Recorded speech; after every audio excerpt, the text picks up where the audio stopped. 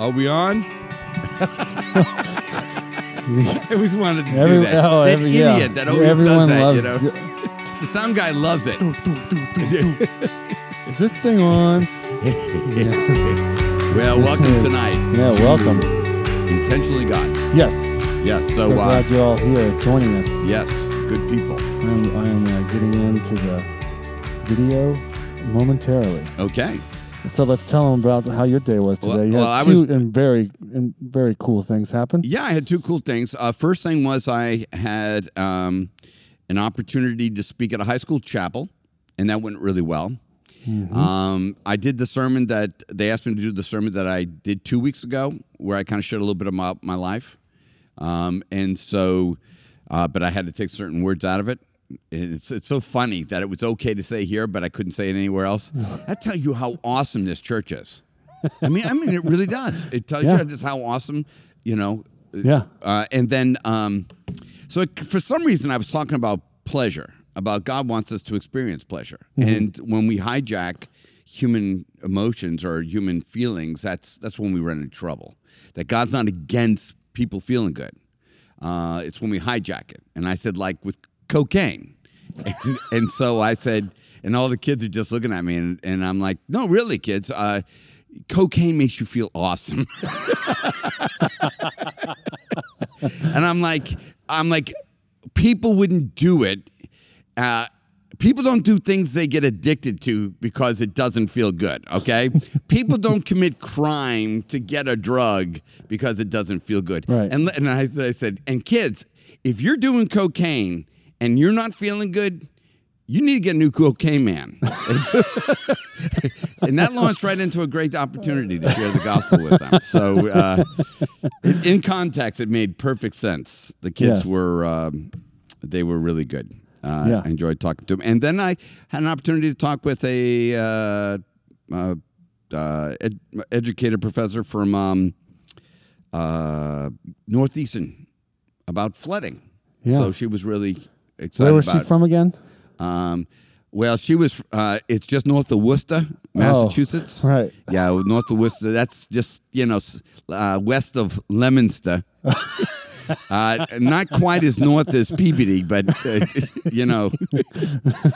So, yeah, and that was really good, an opportunity. She was really impressed with the church and how the church, she saw that video of our 3 floods.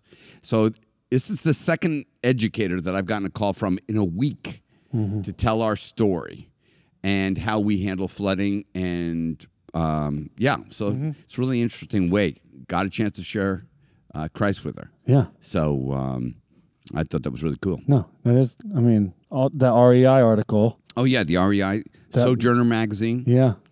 Today Show, but they never aired it. Ugh. It was just a little too risque. It was. There were some shots that I didn't think they were right. Too much for daytime or morning television. Yeah, definitely. So tonight we're going to get into the learning stages again, and I like this one particularly because we're going to be talking about the stages of learning, and that's really important. We forget. And I'm talking to the kids about it. They were forgetting it. Is that we think that when we walk an aisle, we pray a sinner's prayer that, okay, now we're going to heaven, we're not going to hell, that, okay, that's pretty much it. There's no stages. And I think churches will sometimes, well, you're a Christian, you shouldn't be, smoking, or you shouldn't be drinking too much, or you shouldn't have a problem with porn, or something. As if once you become a Christian, all those things go away, as if there's no learning stages to that. Like it's all of a sudden poof. But I think we do a worse crime to ourselves than churches do, because I think we all say to ourselves, I should be better than this by now.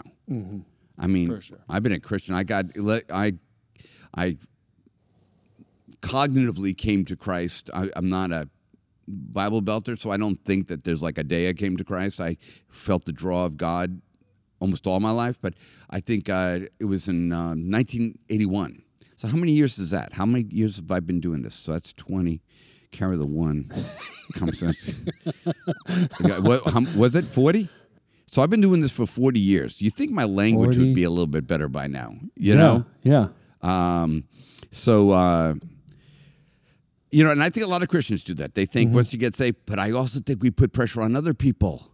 It's like, hey, you know, they want to be on the praise team. Oh yeah, but I don't know. I saw them post something the other day, and you know, they had like 3 beers in their hands. And or they had a ping pong, a beer, a ping pong, and a red cup. And it's like, I don't think we can use them because I saw that post. It's like, what are we doing? We forget. And it's the illustration I've gotten. I think you're probably closer to this. Is teaching a child how to ride the bike. What were your expectations? Can any of your kids ride a bike yet? Alice gets a little bit scared when it starts to go fast. So he doesn't understand the primary purpose behind the bike. He'll get there. He'll get there.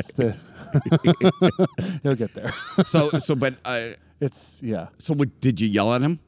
Oh, a lot. No. Yeah. Did you call him an idiot? Yeah. And it's like because you think once you buy the bike you're supposed to know how to ride it. Yeah. Or once. It was like with Doc walking. I just took. I mean. How long is this going to take you, buddy? Yeah. Let's get this to go. Let's go. Yeah. Come on.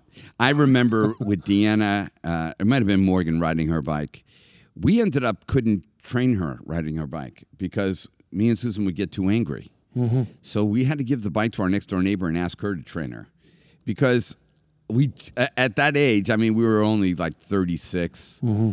And I won't tell you what Susan's age was, but we were at an age where we just didn't have it. Mm-hmm. And I don't know what was wrong with us, but I think people approach God the same way, that there are stages to learning a bike. Would not the God of heaven have a little bit more patience for us when it comes we're not riding bikes, okay? We're not just balancing. We're taking on divine nature. So you think there might be a little bit of a learning curve to divine nature. A small one. Christ-likeness. Now, if we're supposed to do it in a day, then I would question whether or not Christ is all what we made him up to be. Yeah. But if he is all that we make him up to be, he is the archetype human, and he's filled with divine spirit of God and all that, well, then I think it's going to take us a little bit of time, and that there are stages to this process. So we're going to talk about that. So I've kind of labeled these stages. I don't know if I came up with this. So if somebody's out there and you wrote this book 20 years ago and these things, you know, please forgive me. I'll send you a check. But first stage is high enthusiasm, low competence. Mm-hmm. And we may have run into somebody at work who has a lot of enthusiasm, who wants to really please, who wants to do a good job. Mm-hmm. We use the phrase in church, being on fire for the Lord. Oh, yeah. Okay? And I think everybody, when they come to the awareness of who Christ is, there is this kind of, woo! You know, and I mean, you know that. I mean, being at concerts, you've done concerts for millions. I mean, you see those kids up there. That Friday night camp night, it's on, baby. Yep. You know it's coming. And here's the thing. Having all enthusiasm and no competence is not a sin in the first stage. Okay? So it's okay you know nothing. Mm-hmm. And we're going to find out that Jesus knows that people don't know anything. But he likes their enthusiasm. So it is part of an element. We get all excited about it, but we have no competence. You want it, but you don't know what it's really going to cost you in the process. So these people really wanted to follow after Jesus real bad. Why don't you read that out to us? It says, let me find your reference here. Yes, that's right. Luke 9, starting in verse 57. Lord, I will follow you. As they were going along the road, someone said to him, I will follow you wherever you go. Okay. Now, high enthusiasm. Mm-hmm. You know, and that's how we respond. There's a lot of, I want to be involved. I love the church. I want to be a part of the team. I want to do it. And that's cool to recognize that that's high enthusiasm. But he continues. And Jesus said to him, the foxes have holes and the birds of the air have nests, but the Son of Man has nowhere to lay his head. Okay. So I think sometimes that Jesus will actually expose our competence level or our lack of competence. And I think that's because he's inviting us into the learning circle. I don't think he just is like, oh, you're so excited, you're such an idiot. You know, you can't do this. I think he's like, I love your enthusiasm, but I just want to let you know that there's some cost involved, and you probably aren't aware of that yet. Mm-hmm. I personally appreciate that. Me too. I would rather have the good news and the bad news at the same time. It's like, hey, you can afford this, But I just want to let you know it's going to cost you that. Okay, this is what's going to be about. It's really exciting. This is going to be fun, but I just want to let you know. And I think Jesus lets them know that some of the components that maybe they haven't thought about. He continues. And he said to another, "Follow me." But he said, "Lord, permit me first to go and bury my father." But he said to him, "Allow the dead to bury their own dead. But as for you, go and proclaim everywhere the kingdom of God." Another also said, "I will follow you, Lord, but first permit me to say goodbye to those at home." But Jesus said to him, "No one, after putting his hand to the plow and looking back, is fit for the kingdom of God." Okay, so all these are expressions of high enthusiasm, but low to no competence. And no competence, instead of seeing it as a negative, is the call to following. See, when you hear low competence, or I hear low competence in my own life, we can hear it a couple ways. We can hear low competence, you're not qualified, you suck, and you'll never be any good at this. When I hear that, no one after putting his hand to the plow and looking back is fit for the kingdom of heaven, well, that causes me to learn. I mean, that's how it affects me. It's like, I'm like, okay, all right, you just exposed a lack of competence to me. And so I think if we were to read this as Jesus said it in Luke 9, we don't get the in between. We don't get the looks. We don't get the body language or anything. I don't think he's just blowing people off when they get excited about it.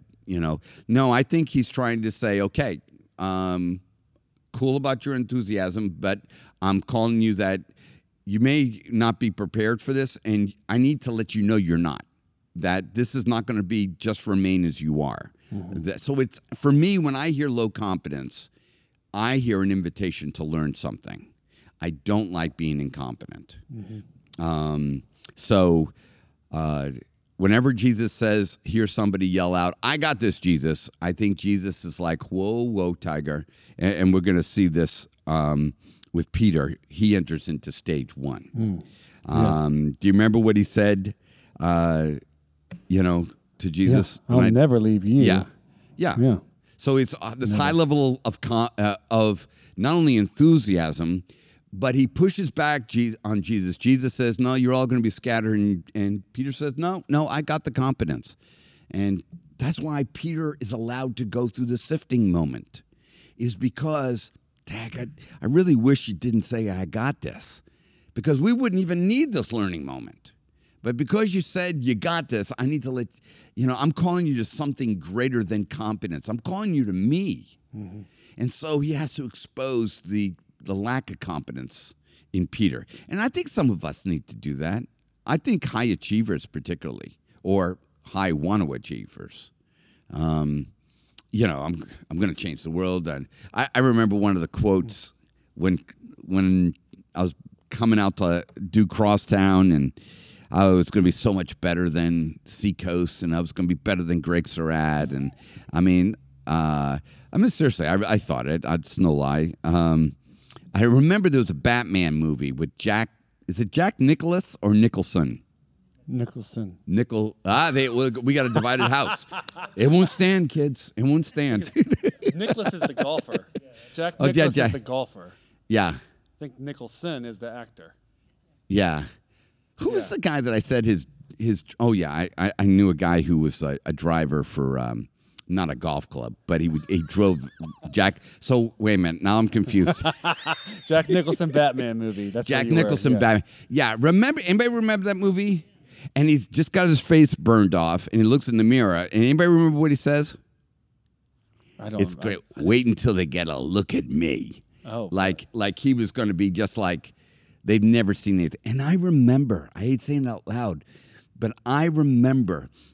I remember when Crosstown started, and I remember Archie was there. And then we had another young man named... This is the era. Whoa. No, yeah. Then Kevin Lott. Anybody remember Kevin? Kevin, if you're out there, you're a great guy. But I remember us all sitting down at a Shoney's. Oh, man, that's an old sentence. At a Shoney's, yeah. And I would remember us looking around the table and all of us like, look at us. We're going to blow this thing away. because I mean those two guys were good looking and highly competent in their skill set. Yeah. And it was like I didn't know by just making that one single statement I was adding 20 years onto the hardship of Journey. I did. It was like, okay, 4 more years in the cinema. And then, so I don't know what I said that got us 3 floods, but I need to shut my mouth. But Peter says that he'll never leave. And we say it all the time. We always tell God, I'll never drink or I'll never look at porn. We have the desire and enthusiasm, but we don't have the competence level. So, but if you're in that stage, you're in that stage. You can't not be in that stage. You can't all of a sudden, okay, I'm not in that stage because I don't want to be there. And so we need to realize to give grace to people that are in that stage. And that's the difficulty about preaching on Sunday mornings, is because you're preaching to different people in the learning circle stage. You know, so you're trying to speak grace over here. Don't beat yourself up too much. Like today when I was talking, and I went directly, I said, listen, if you're a young lady here and you have been sexting and there's guys out there, 3 other teenage boys that all have pictures of you and they've ruined your life, that it's not the end for you. You've learned something, but it's not the end for you. That this is a time to go forward. That don't let that shame hold you down. And just because you may, so I think we need to give grace to a person to allow them to go through the learning process, even if that learning process is thinking that they have it. You can't take that away from them. You have got to let them fail. You have got to let them fall. I think that Fred Richard, who mentored me, and with Mike Lowry, I think Fred intentionally, I think he might have enjoyed a few of my falls and just like, stupid idiot, you know, because he was from Texas and I was from Boston, and seeing a Bostonian fall, it was always a delight. But I think he realized with all my big mouth promise and vision and, you know, skill and all that stuff, I think he's like, okay, cool, I'll let you go do it. And I think he was wise in that, because there's no amount of him telling me that I was not ready. I needed to find out that I wasn't ready. And also, when you find out you're not ready, that's when you find out whether or not, well, that's when I find out if somebody should be part of the leadership team. Because if they find out and they still want to learn, I want that person on my team. A person who's never found that out, I don't want them on the team. A couple who says we never fight, I don't know if they have found out the quality of their relationship yet. I think fighting is one of the places where you find out elements of the relationship. So, I think that's what Jesus says to the disciples when he says to them, tells them to pray, but they won't pray, and he says that the spirit is willing, but the flesh is weak. I think that's the stage one, high enthusiasm. I know you guys want to do this, but I really know you guys can't do that. And he never says anything again about it. You know, he goes off and prays in the Garden of Gethsemane. They fall asleep, catching some Z's. And then he kind of goes back to them. They're asleep. And he's like, hey, guys, wake up. They're coming to arrest me. You know, stay up with this, you know. But he doesn't berate them. He's like, well, you know, if you'd been praying, I wouldn't have gotten arrested. Or, oh, and you're going to follow me to your death. Oh, aren't you a big guy? None of that. A matter of fact, he still wants them with him. Wouldn't you as a leader, I mean, I don't know, maybe not you, but maybe me as a leader, wouldn't I be like, I asked you to do something, you didn't do something? I'd be like, he's toast to me. It's like, forget them. I'd go on without, go ahead and arrest me. Just leave them here. They're useless, you know? But Jesus goes, hey, come on, guys. I'm getting arrested here, so I just want you to stay up with what we're doing here. I love you, but you really are incompetent. So the second stage, low enthusiasm, low competence. Womp, womp. This is the Eeyore stage. Yeah. I mean, now you are a week or so away from the moment of inspiration, so that exciting moment has taken place. Some distance in time, enthusiasm begins to drop, and it becomes more and more clear. Where is one of the ways that we experience, one of the life experiences where we experience low enthusiasm and low competence, and it could also be the death moment of this thing? What? Marriage. Marriage. Yes, because you go into it with enthusiasm, but you don't even know what you don't know. He's amazing. She's amazing. She's amazing. Right. You don't even know what you don't know.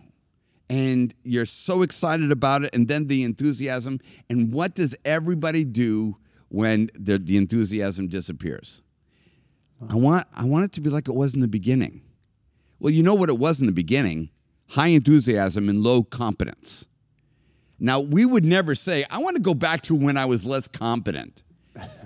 I want to go back to when it was really enthusiastic, but I didn't know what I didn't know. Nobody does that. But there is a time when you give your life to Christ, you're excited about the promises of God, and then there's that lull. And then you're not only in a lull, but you don't feel like you've really made a lot of progress. And this happened to the disciples too. This is a really cool story. It's always been a kind of a weird story. And it comes to us out of Matthew 17, starting in verse 14. And it has to deal with the disciples trying to get into the family business, and they don't do so well. Why don't you read it to us? When they came to the crowd, a man came up to Jesus, falling on his knees before him and saying, "Lord, have mercy on my son, for he is a lunatic and is very ill." Thanks, Dad. Thanks. I play ball too. Tell me what you really feel. Yeah. Okay, I'm sorry. Go for ahead. he often falls into the fire. Oh my!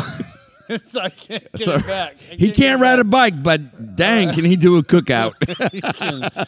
Falls into the fire. Oh man! All right, and often into the water.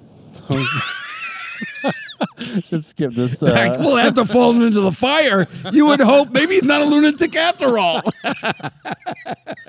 Oh, I'm crying. Okay. Okay. All right. I brought him to your disciples, and they could not cure him. Okay, so just imagine the disciples where their heads hanging low because you got some guy shows up, you're standing next to him over to the side. Is this true? Is what he's saying true? You try to cast a demon out of him? And and can you imagine how embarrassing that is? And here's I'm not sure I would have shown up if I was a disciple. I think I would have been like standing in the back or something like. I would have definitely. I wouldn't have been standing like, yeah, Jesus, he's got something to tell you. Oh yeah. But they were all excited about things, but they ran into this moment. The enthusiasm's low. It's a low competent moment. Yeah. So let's go on into it. And Jesus answered and said, "You unbelieving and perverted generation." Could you read that nicer? Yes, I will read that nicer. So that I don't feel so like, he's not being harsh, but go ahead. Every time those videos, those Jesus videos from that one church did back in the day where he talks like, "Now, children." Yeah, that's right. That's every time that goes there. That's like when he was. There's that. That. Yeah, where he's like turning over the tables. Yeah. He's not like angry, but he's just like, there's that. Yeah. Why must you? Yeah. All right. Anyway, you unbelieving and perverted generation, how long shall I be with you? How long shall I put up with you? Bring him here to me. And Jesus rebuked him, and the demon came out of him, and the boy was cured at once. Okay. I think the disciples are a little shocked that they didn't do it right. Yeah. But I think the impression of the moment of when my incompetency is revealed is completely proportionate to how professional I thought I was going into the moment. If my expectation was, I'm going to kill this, then when I don't kill it, then I think that low competence, low enthusiasm really overtakes me. I have a feeling that the disciples probably went into this moment thinking they were really going to kick this well. Like we can do this. That they thought they were pros. Maybe they thought they were part of the Club 12 that like Ocean's 12, right? Yeah, they're like yeah, exactly. Yeah. Maybe that's where I got that from. Maybe. Yep. Yeah. Which one would be George Clooney? I don't know. Yeah. I don't think there would be. It'd probably been somebody like Thaddeus, somebody that we don't really know, because I don't see Peter being in that. I could see Pete being. Was Joe Pesci in this movie? No, not Joe Pesci. Okay, because I always have Joe Pesci on my mind when I think of Peter. You know, Peter is Joe Pesci. Yeah, one of the wet bandits. What was the movie man. that Pesci was in? Wise Guys? Goodfellas. Goodfellas. That's it. That's right. He was whacking everybody. He was like the mean one. You gotta watch those short guys. You got, oh yeah. Oh, we're gonna get fan mail about that. Yeah. So all of a sudden, it's incompetence is speaking really loud, and anyone, and sometimes if you're not in a good relationship with people, your incompetence screams to them, and that's where I get embarrassed. Is I hate being incompetent in front of people, and everybody knows I'm incompetent. That's really tough. But that's why I hated the first flood so much. It was because I couldn't fix the first flood. And everybody was coming to you. Yeah, well, what's your fix? Yeah, and it's like, what's your vision? You know, maybe God's saying you should pack it up. You know, and I remember I was having the party, and the second flood occurs, and I remember how embarrassing it was. And I don't know if everybody knew why I was embarrassed. What is your? I am now turning to Laurel for those who are viewing. What is your Enigma number? What's it called? Enigma. What's it called? Enneagram? Enneagram. Yeah. What is your satanic club number? No, I'm only kidding. You're a 7. Okay. Yeah. But as an 8, competence is like top of the chart. And I really was angry and embarrassed because I felt like I was supposed to have fixed this. And everybody, the first one was like, whoa, that was a heck of a thing. That caught us off guard. Mm-hmm. But the second one was, okay, leader boy. It's like Pony Boy from Finding Nemo. Yeah. Okay, leader boy, how many more times are you going to let this happen to you? And then when the third one happens, I'm just like laughing. I'm like, I ain't got this. You know, there was no fix for it. There was nothing I could do. Uh-huh. But I know that there were people observing it that were saying this screams incompetence, and that really bothered me. But I think you don't really grow until you have to face that. Yeah, because you got to just decide. Okay, I'm just gonna, real incompetence would be if I ran. That really would have been the loss. But the fact that I didn't know and had to wait on God for a fix, or had to get involved in the solution instead of waiting for somebody to fix it for me, or realize that it was going to be a journey, like walking through the desert with 1 million Israelites or whatever it was. It was like, okay, I'll stay in here. I mean, because Moses must not have felt really good what was going on with Israel. They walk out of the promised land. They get 3 days out of the promised land, and they're all of a sudden saying they want to go back? Yeah. He's got to wonder about his leadership skills. Slaves. Yeah. And then, they're out there, they're complaining about things and all that stuff. I mean, he's got to personalize that somehow. Well, I think he does, because God has to tell him, they haven't rejected you, they've rejected me. Mm-hmm. And it's like, this isn't about you, Moses. But the fact that it bothers you, maybe it's about you, Moses. Maybe you need to learn something in the middle of this. Mm-hmm. And I remember that. That's that feeling that everybody felt, that I was incompetent. So Peter's in this stage, and hours later, his incompetence is met only by his denial and grief, and he never thought he would go through this. So for some people, this is the end. It's over for them. And the thing is if we don't allow people to have this opportunity to fall in the pursuit of God, we really are being unjust. You got to let people fall. And there are times in my mind that where I have, I'll see somebody fall, that I'll be like, screw them. I mean, it is a feeling that I have sometimes, but it's like, no, that's wrong. That's not leadership. It's like, no, failing and learning in the failure is no longer a failure. I mean, really, you rip it of its sting by learning. But if we don't let people learn, it's like when you came here and started leading worship, it's like, you might have had a couple bad days, though I don't remember them. Anybody remember? I don't remember them, but it's like there is no way And you can't just, and pastors at that time, we were going through worship leaders like crazy. If you weren't perfect out of the gate, you were, that's not our style. That's not, what we believe. It's just like, well, where do you give somebody the opportunity to grow in a gift or make a mistake? So, yeah, absolutely. I think it's unjust not to let him.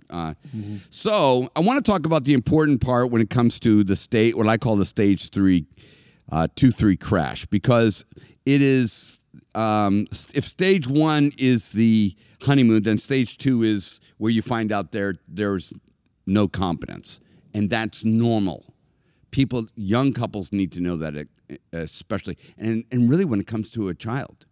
I remember Deanna and Brian, little Ireland is born, everybody's excited. And what do we expect? The mom's supposed to be perfect right out the gate, and then the baby starts crying all night. And Brian starts coming into work and he looked like he's been,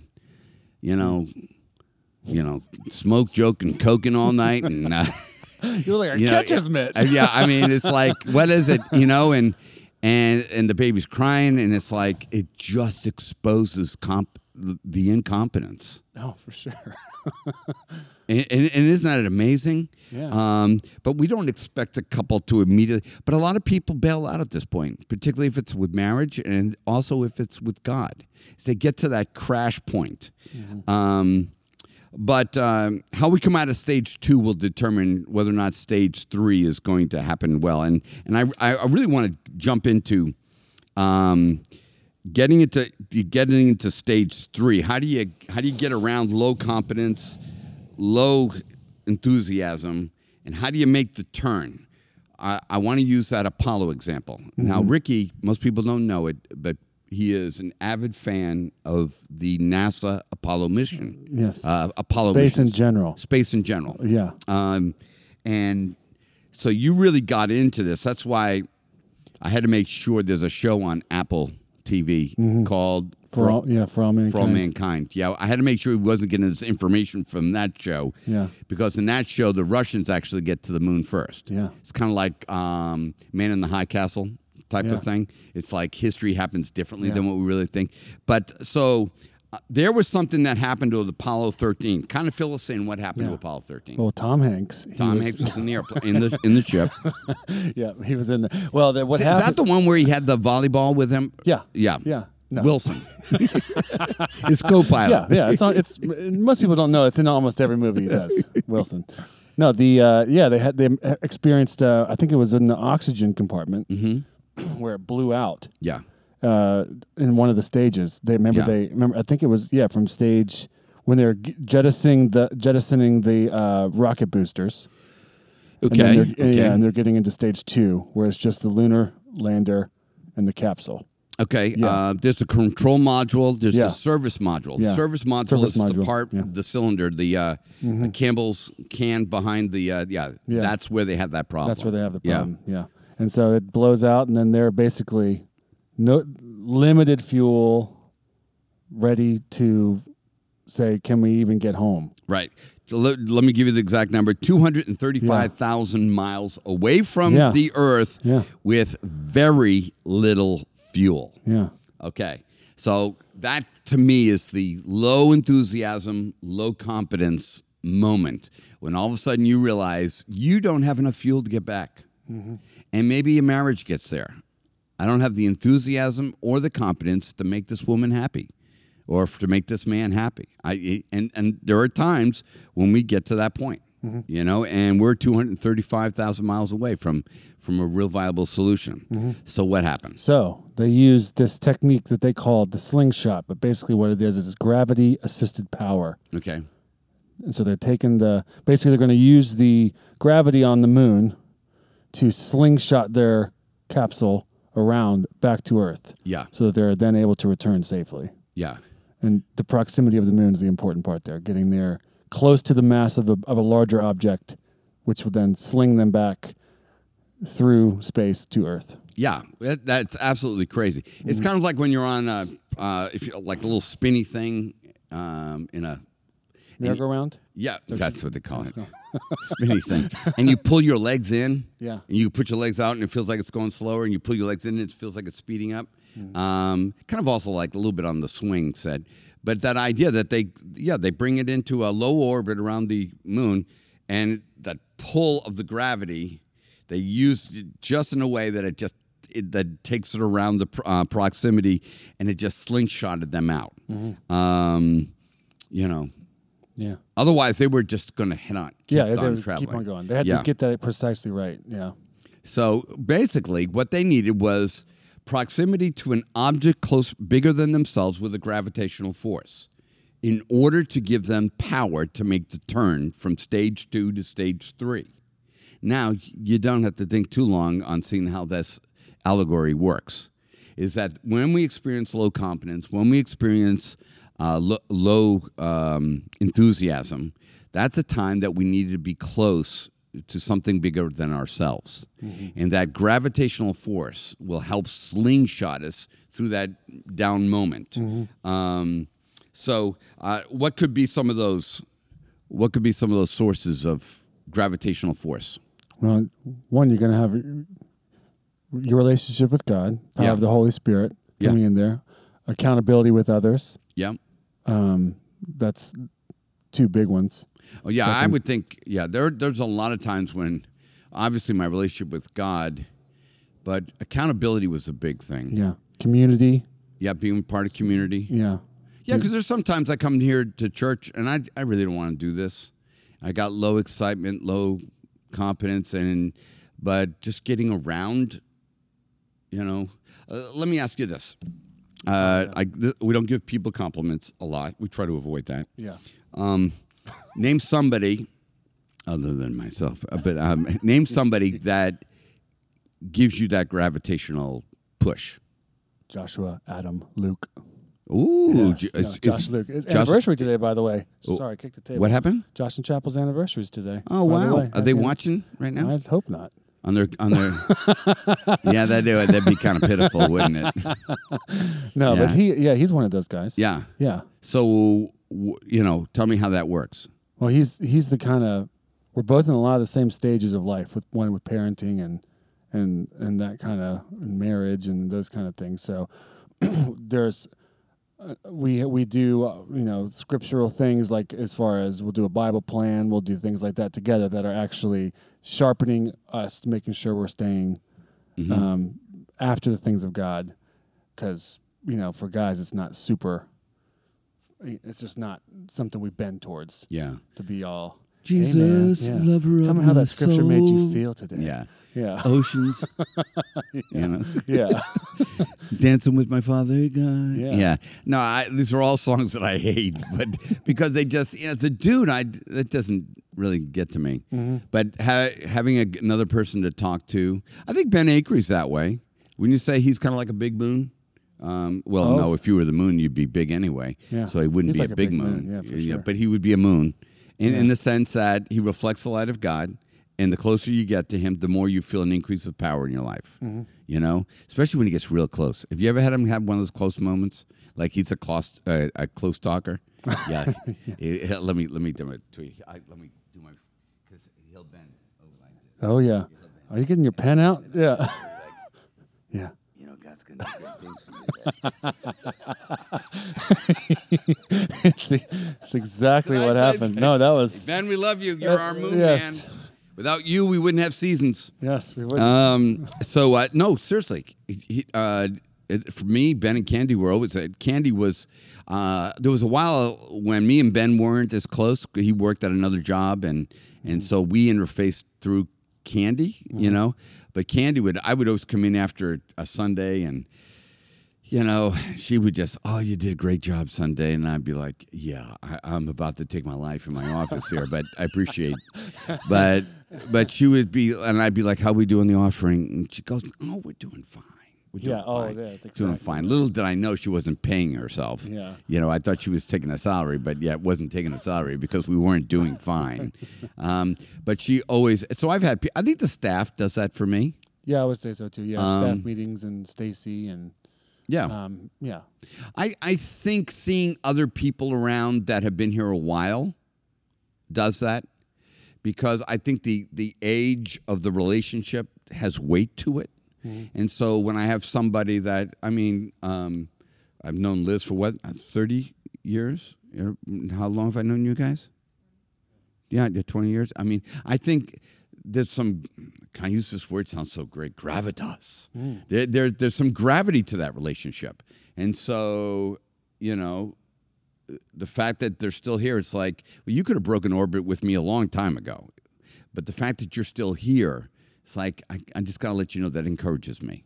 So, yeah, I don't think we can underestimate the power of community to help people get back in orbit. Yeah. And I think, it would be unfair to, my propensity is if somebody has low confidence is I don't want them around me. And so I need to realize what you're telling Apollo 13 is just keep on going the direction you're going. Is that, you know, and there are sometimes people will come up to me and always ask me for a compliment. They'll always ask me, hey, Paul, do you think I'm doing okay? And I'll be like, oh, listen, I'm not really jazzed about compliments. I shouldn't have to be giving you a compliment. Just do your job. I'm Bill Belichick in that way. Yeah. But it's like, no, dude, recognize what they're doing. They're looking for a little gravity. They're in a hard time and they need a slingshot moment, you know? So I think it's really important. So let's see here. We have, after the disciples have this moment, why don't you read to us Matthew 17, how the disciples come through this? Starting in verse 20, it says, Then the disciples came to Jesus privately and said, Why could we not drive it out? And he said to them, Because of the littleness of your faith. For truly I say to you, if you have faith the size of a mustard seed, you will say to this mountain, Move from here to there, and it will move, and nothing will be impossible for you. Okay, there's two things being illustrated here. One, he's talking to them that their faith needs to grow so that it could become gravity for somebody else or another experience. So I think so he's saying you need to create more mass so that other people can get slingshotted in faith from you. But I also think that we see this, then the disciples came to Jesus. Okay, that means that they adjusted their orbit. I would have easily walked away, and I did with my father. I never went back to my father and said, hey, Dad, I know I left your tools out in the rain, but, you know, how do you think I could do a better job at that? You know, he's just backhanded me across the backyard. I mean, I'm just slinking away, just hoping he doesn't notice, you know what I mean? But the disciples went back to Jesus, and they said to him, basically, how could we have done a better job at this? I think that's really powerful. So they bring their orbit, instead of allowing a failure to separate them, which we all do, they brought their orbit closer because they found that they would get strength from that. Right. Really big. Right. And can I say something that God is never disappointed with you. And we tend to project human feelings onto God in this way. One, why is it impossible? This is a good thing. Let's see if anybody can give us the answer from cyberspace. Okay. Why is it impossible for us to disappoint God? And is that true? So it's true. I'm just going ahead and tell you that. But why is it impossible for us to disappoint God? We're a little bit, you know. Lag time. So they're just now hearing this statement? How about now? I'm trying to watch your lips, and it looks like you just asked it. Did just asked it. Okay. Anybody, while we're just hearing it, anybody here and know why? Huh? Yeah. Yeah. There you go. You feel good about yourself? Yeah. You just took the next 5 minutes away from me. Okay. What am I going to fill this time with? We hope you all have had a great night. And we're closing down. Next time, once you join Liz, I'll give you your cell phone number. And did anybody give it to us? No. Nobody's typing anything? Nobody's typing anything. Is Kathy saying hi to other people? No. Sometimes we'll look down and be like, hey, anybody got a question? And Kathy's saying, hi there. Hi. Not like that. That's not her voice. But No. No, but it is, you can't disappoint God because God already knows everything. Yeah. So disappointment is always associated with expectation. Yeah. And, I mean, look at Jesus with Peter. He knows Peter is going to deny him 3 times. He has God has a complete expectation that I am going to break my promises. That's why he says, let no man, make a vow. You know why? It's because I know you're going to break it. So let's stop saying you're never going to look at porn again. Stop saying you're never going to do that again. I didn't ask you to declare what you're not going to do in the future. Matter of fact, I've only told you to worry about what you're going to do today. Mm-hmm. So, but it is exactly right. So, disappointment with God. And Jesus wants us to know that we can always grow in love no matter how many times we fail. And so, so Peter has this big crash. And the crash that Peter experiences is so big and so important that all 4 Gospels make sure that Peter's story is put in there. Now, let me just tell you how all 4 Gospels do not have the birth of Jesus in them. Okay? Yeah. I mean, they don't have the birth of Jesus. But every Gospel recorded that Peter denied. So, what does that tell you? No, really. No, literally. What's it tell you? It's important. Yeah. Yeah. That failure is part of learning. Yeah. And that God's not embarrassed about it.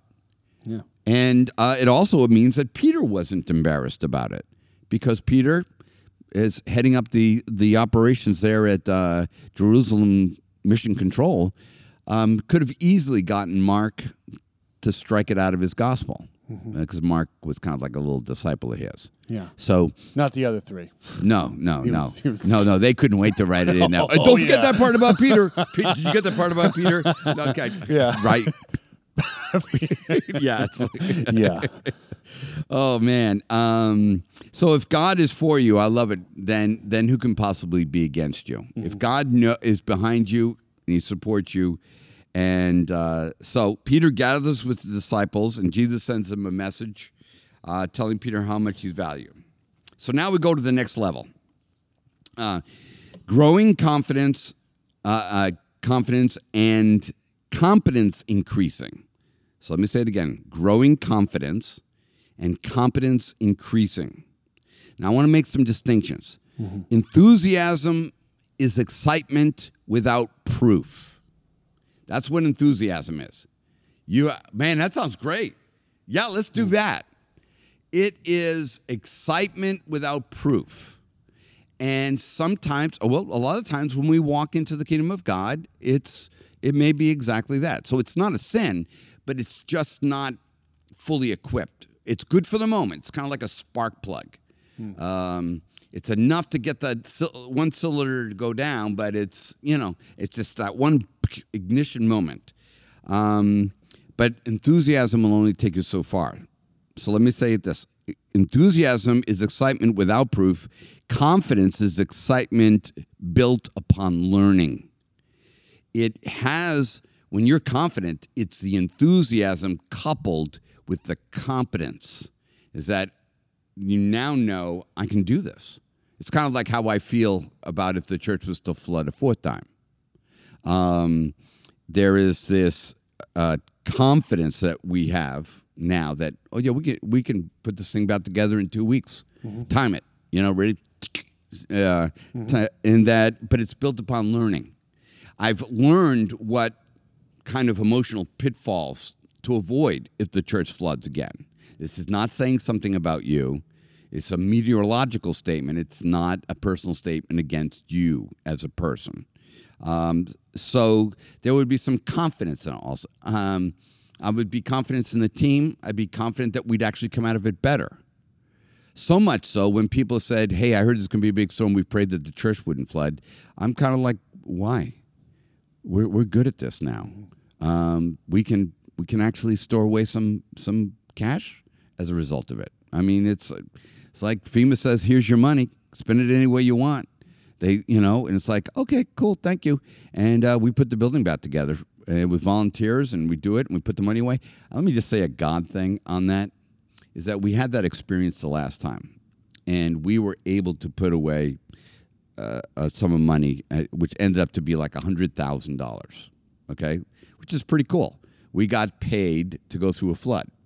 And because we had high enthusiasm and high competence, we were able to save the money because we had a work day for guys. I think we served them breakfast.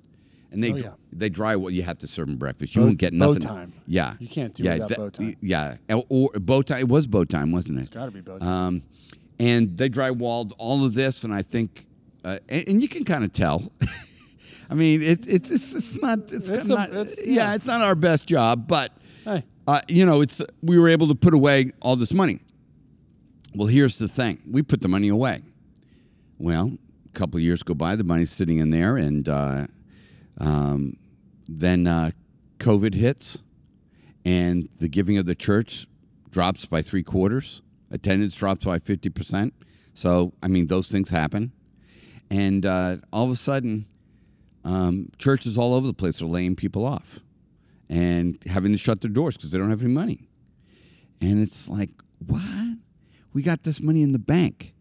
It's like we have been continuing because of the money from the flood. See, the high confidence, high excitement, high competent level actually leveraged us for a future event. It's kind of like what Joseph does when he tells the Egyptians to store up 7 years of grain because there'll be 7 years. Well, that exactly happened, And I'm sitting back and I'm like, maybe I'm not such a bad pastor after all, But the thing is that I could not respond to the third flood the same way I responded to the first flood because then I wouldn't have learned anything. So I think it's kind of interesting how it will change your perspective on an event. Mm-hmm. I love what it says about the disciples that couldn't cast out this demon out of this kid. Tell us what Luke 10 says. Luke 10:16. The 70 returned with joy, saying, Lord, even the demons are subject to us in your name. And he said to them, I was watching Satan fall from heaven like lightning. Wow. Isn't that cool? So here's this group that couldn't cast this demon out of this child that was a lunatic and throwing themselves into fire, into the water. Yeah. And now they're coming back and they're like, wow, Jesus, this is amazing. Even the demons are. And I love it is because Jesus is now so excited because he's seen the learning circle go through. And there's nothing like it when you see your kid pull away on a bicycle. Mm-hmm. When they all of a sudden, Daddy, I got it, Daddy. And they're going and they're enjoying it. And they got that helmet on that's like 3 times bigger than their heads. And it's bobbing and their wheels are going like, but you're just as jacked as can be when you see that moment. Mm-hmm. And I love it when Jesus says, I was watching Satan fall from heaven like lightning. He was like, that a boy, man, you're riding that bike. Mm-hmm. That's right, you did it.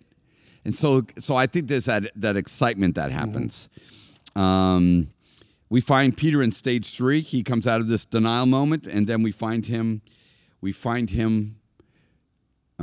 leading the church. Mm-hmm. Then we end, and we'll close with this. And I know we just have a few minutes left. Stage 4, high confidence and competence, but there's a little variation to it with ownership. And I can tell you as a pastor, this is really important to me because it's one thing to get volunteers to do things and do a good job. But when I hear somebody say, I really love our church, I really feel, that's good. Mm-hmm. And I have to be honest with it for a couple of reasons, but one of them is from a leadership standpoint. It's like, okay, you enabled a learning circle so that somebody wouldn't say, it happens with the woman at the well. Come meet a man who told me everything I ever did. And they all run out there and they say, oh, yeah, we hear her, And then they say to her, we no longer believe because of your testimony, but we have heard. So they take ownership of the moment. I love it when people say they love their church. Not necessarily, I don't want to go into that whole rant about T-shirts, about I love my church. But you know what I'm talking about. It's when high confidence and competence isn't just I did a good job, but I own this too. Mm-hmm. And when you get a congregation full of people who are high confident and have competence with ownership, that's when I was on Sunday, when I was telling everybody, hey, this coming Sunday, Stacy's going to speak. And then I thought, well, shoot, I could have had, there's like 8 people I could have had speak. And I felt so good. Mm-hmm. It was like, I feel there's like, I could put it, Laurel coming off of, Bringing the heat at Women Street. Yeah. I mean, record-setting numbers, Yeah. just knocking them dead. Oh, but if it's like slave. right now, it'd be like, I have no problem. If you want to get up there and speak on Sunday morning, it'd be like, oh, I have complete confidence.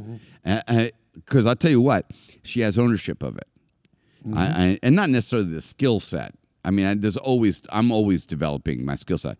But I own my calling. It's like, oh, yeah, I know exactly what I am.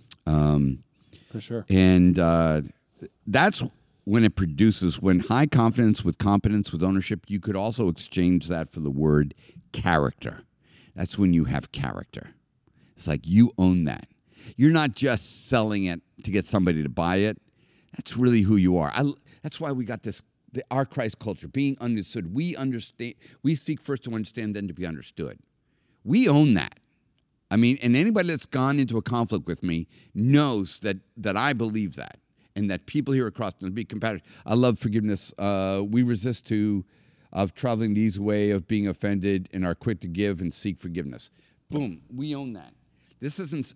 Now it took 25 years to come up with this, and I know I'm not faulting pastors because they are better learners than I am, but you can't just download this from somebody else's church website and mean it. You know, you have to own it with confidence and competence. I mean, it's got to be yours. And I didn't want to Saddleback's awesome, but just doing a Saddleback thing is not enough. And what's that Church of the Highlands? You know, if you're starting out and you got low competence but high enthusiasm, yeah, you take a church model and you plug it in for a while, and you take some of Chris Hodges' stuff and you plug it in. And but that doesn't say, okay, well, this is how we're going to do it from now on. It's like, no, I'm going to develop competence and then ownership, and then my own language begins to emerge. I think that's what COVID-19 did to a lot of churches, because a lot of churches that were depending on big churches to get their messages from, and preach what they preached, all of a sudden people were saying, wait a minute, I'm seeing that on the internet. I just did a search for that sermon series you're doing, and Night at the Movies. Oh, I love that. Sunday at the Movies. Yeah, and all of a sudden, like a gazillion churches show up and they got the exact same logo. And it's like, okay, somebody owns this, but not everybody, There is a really cool thing that comes, and it doesn't come immediately. It comes through the learning circle, through growth. When it's like, no, we really believe that. I would hire and fire on that. I would encourage and rebuke based upon our Christ culture signs. If they're not able to see it, there's signs that are on the side here. Yeah. So, okay, so let's hear Peter. Close us out with hearing this. What does Peter say in Acts 3:2? Okay. And a man who had been lame from his mother's womb was being carried along, whom they used to set down every day at the gate of the temple, which is called Beautiful, in order to beg alms of those who were entering the temple. When he saw Peter and John about to go into the temple, he began asking to receive alms. But Peter, along with John, fixed his gaze on him and said, "Look at us." And he began to give them his attention, expecting to receive something from them. But Peter said, "I do not possess silver and gold, but what I have, or I do have, I give to you. In the name of Jesus Christ the Nazarene, walk." Wow, so that's ownership and that's confidence. I love what it says. And he fixed his eyes on him and he told him, "Look at me." It's like, wow, that's strong. I mean, when you compare that to this other guy that was boasting he would never deny, but he didn't know how weak he really was. Now we have a guy who's got a high level of competence, enthusiasm, or competence, and with ownership. What I have. And that's the learning, that last part of the learning stage is when you own this.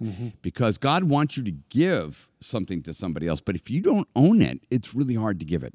Dads who want to tell their sons how to behave but don't behave themselves, kids will mock it. They will rebel against the hypocrisy of espousing one thing but owning something different. And so Peter, so he seizes him by the right hand, he rises up, and what do I have? I give to you. I think it's absolutely amazing.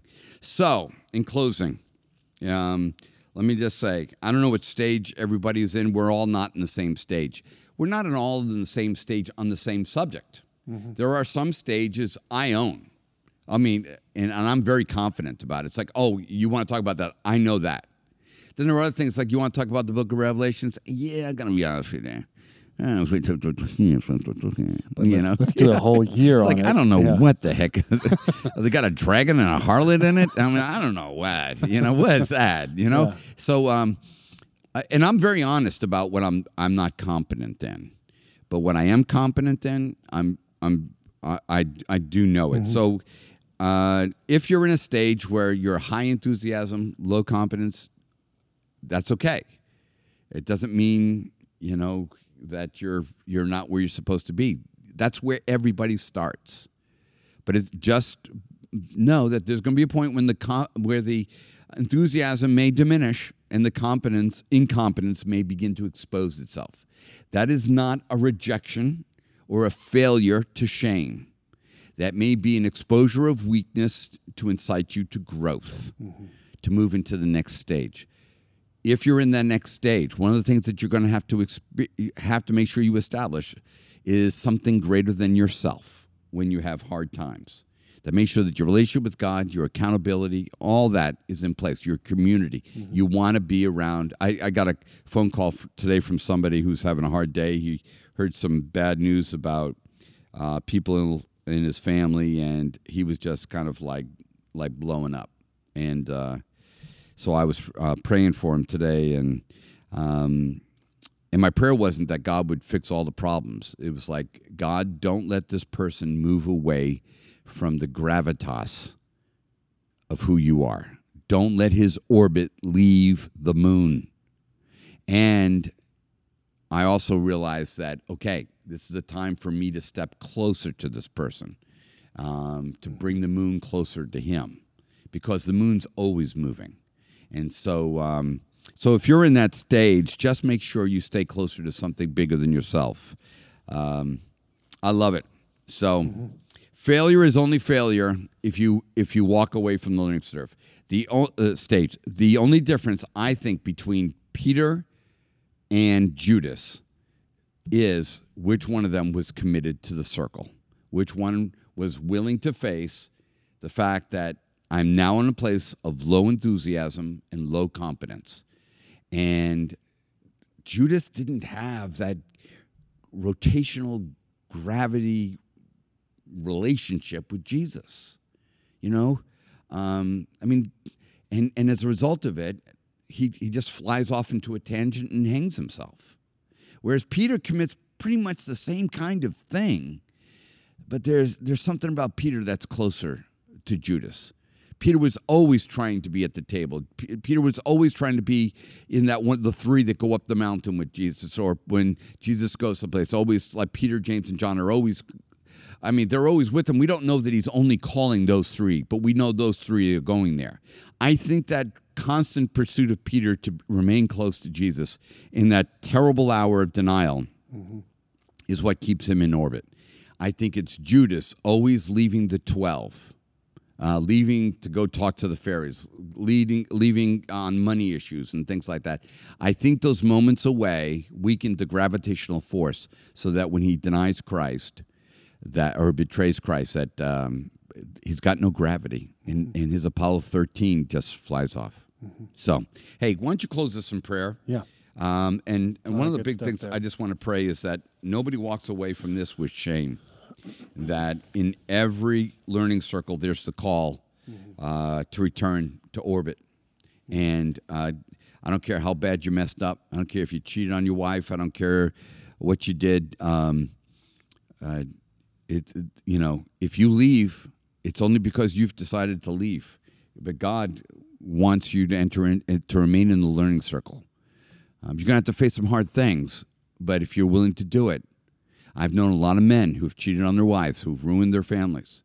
But because they hung in there, it took them maybe 5 to 10 years before they won back their daughters, or before they won back their sons. And maybe they didn't recover their marriage, but there was a recovery of the grace of God, the truth of God, and the restoration of relationships.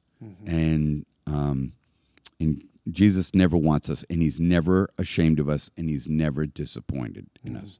Why don't you lead us? Father, thank you so much for that you always are beckoning us. You're always going after the one.